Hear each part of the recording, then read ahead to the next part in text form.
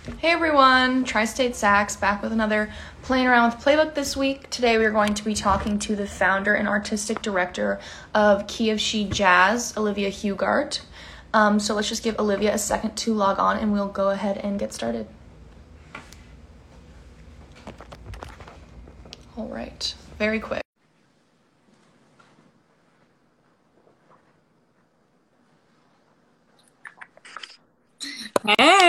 Hey, thanks for joining. Yeah, thanks for having me. Yes, so quick and on time. Tech savvy, love it. All right, so I'm going to introduce you for the Playbook community and those who don't know you yet. So Olivia here is the artistic director of Key of She Jazz, which was created to support, inspire, and encourage more girls and young women to be involved in jazz and to raise awareness of the many female jazz trailblazers, past and present. It was founded in 2012 by Olivia Hughart and a friend who noticed they were among the only female players in their middle school jazz band, despite nearly equal numbers of girls and guys in band and orchestra. She is a woman in jazz organization mentee and has performed in WIJO Virtual Big Band's release of Alone Together in 2020. She was also a featured artist on WRTI Philadelphia, NPR Music Live Sessions, and most recently has been playing with the NYChillharmonic and Aberdeen in New York City and is writing and rehearsing her own big band, her own band and original music. And Olivia also goes to NYU with me, one of the few and amazing women in jazz at NYU, so we love Olivia. I'm going to start us off by asking you our staple question. What have you been listening to lately? A lot of things. Most recently, aside from transcribing and listening to a lot of saxophonists, been super into Sonny Stitt and Phil Woods, and working on a lot of their music. But in terms of records and I've been listening a lot to some of the older stuff. So his Speak Like a Child record,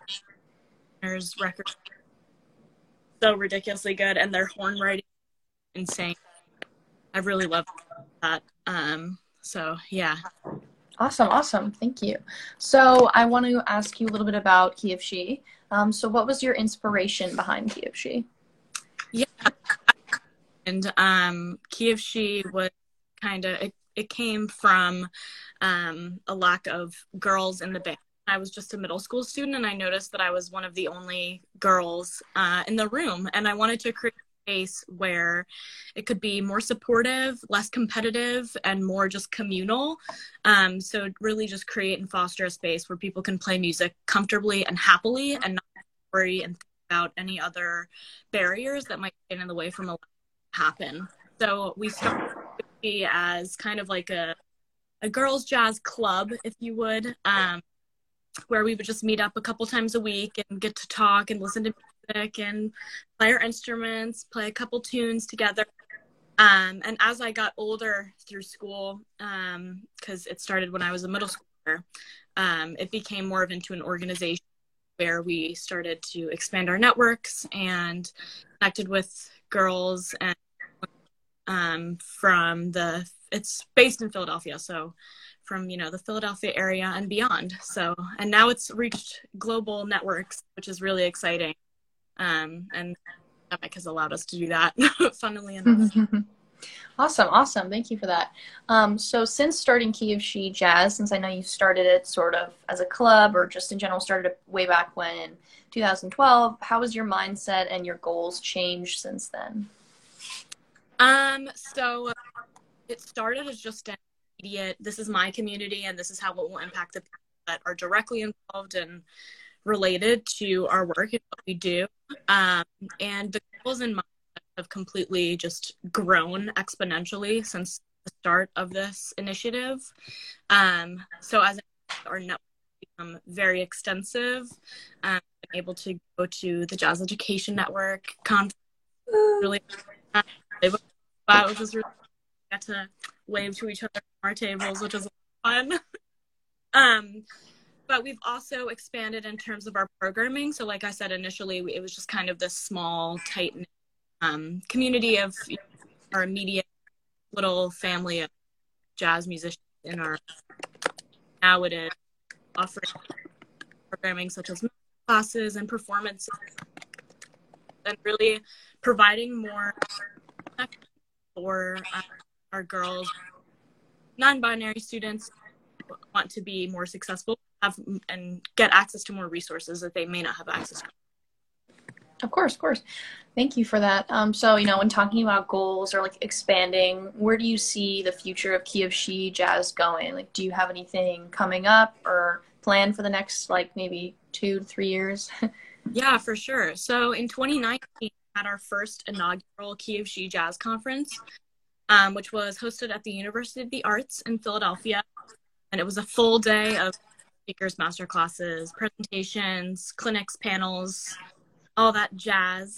And the idea behind that was to make it an annual event, which happened yearly in person. And then COVID happened, which was really we were actually about to press print on our program for the 22nd conference when the virus was getting really bad. So we ended up having to pull the plug, and we migrated virtually. Then have had 4 different virtual events, which has, like I said, been great because we've gotten to meet so many new people from all over the world, the coast in the US. But moving forward, we're planning on having a virtual or a in-person event, hopefully in the near future, either this year or beginning of next. And we have some plans that are in the works as well that are not announced. So definitely stay tuned on our social media and join our mailing list on our website to keep in touch and get notified when that special thing comes out, because it's very exciting. And then we're just going to be continuing our research that we've been doing, comprehensive resources list on our website, a massive list of over 500 jazz from past, present, and even moving forward into the future of some younger artists that are coming onto the scene. We've got movie lists and watch lists of documentaries to start looking into, and resources to really educate yourself more about women in jazz. So between a live event coming soon and resources and kind of expanding a little bit, we've got big plans in the future. We're very excited to move forward. Yes, of course. Thank you for that. So awesome to hear. And I've personally checked out that list myself. It's pretty great. And, Olivia just won the Gen Women in Jazz scholarship. So she's one of the ones on the rise too, alongside everyone at NYU and in general. So in terms of, female musicians that have influenced you in your work at Key of She Jazz, was there a particular educator or, person that inspired this or propelled Key of She Jazz with you? Absolutely. There are a few players. One of my biggest influences is, of course, my mother. She has really supported me in this initiative from the start. Super supportive. She also plays jazz music, and so this is a really great way for us to work together and create such a cool project. In terms of my education, my middle school jazz band director, Dr. Jenny Neff, was a huge inspiration, mentor, and she really has propelled this whole initiative forward. She immediately saw that there was a need for this project and put all of her energy into this. And even today, she's still one of my biggest mentors and inspirations. She is such a delight to work with. She offers so much to me as a student and towards the organization and helping it move forward in any way possible. And there are also really great male mentors that I've had that are my professors and teachers. So it's not all women. When I was in school, that impression is very, you kind of rub off on whoever you're around. But 2 of my other great teachers, Josh Cooperstein, Greg Eskin, Tony Maselli, there are just a lot of Philadelphia teachers and musicians that really helped me forward whole. And same with into high school. My jazz director, Andrew, is still very in touch with. There's a very long list of people, definitely including some key people, but I know who they are. Yeah, of course. And I'm sure you'll continue to find many more as well. So thank you so much for being here with us today. I'm going to ask you our last question, which is more so related to Playbook, which is how do you feel about virtual platforms such as Playbook? Or, other platforms in today's classroom? Like, how do you think they're important or, not important? Yeah, absolutely. I see a huge value in having online platforms.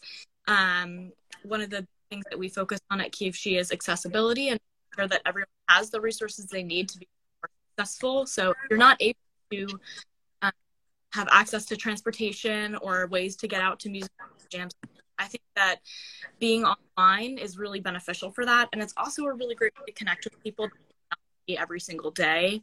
Like with our virtual events, we've gotten to meet people. We have people that in the morning in India to come to our sessions, and we've now created a friendship with these people. So technology does have a really big part in jazz and in jazz education.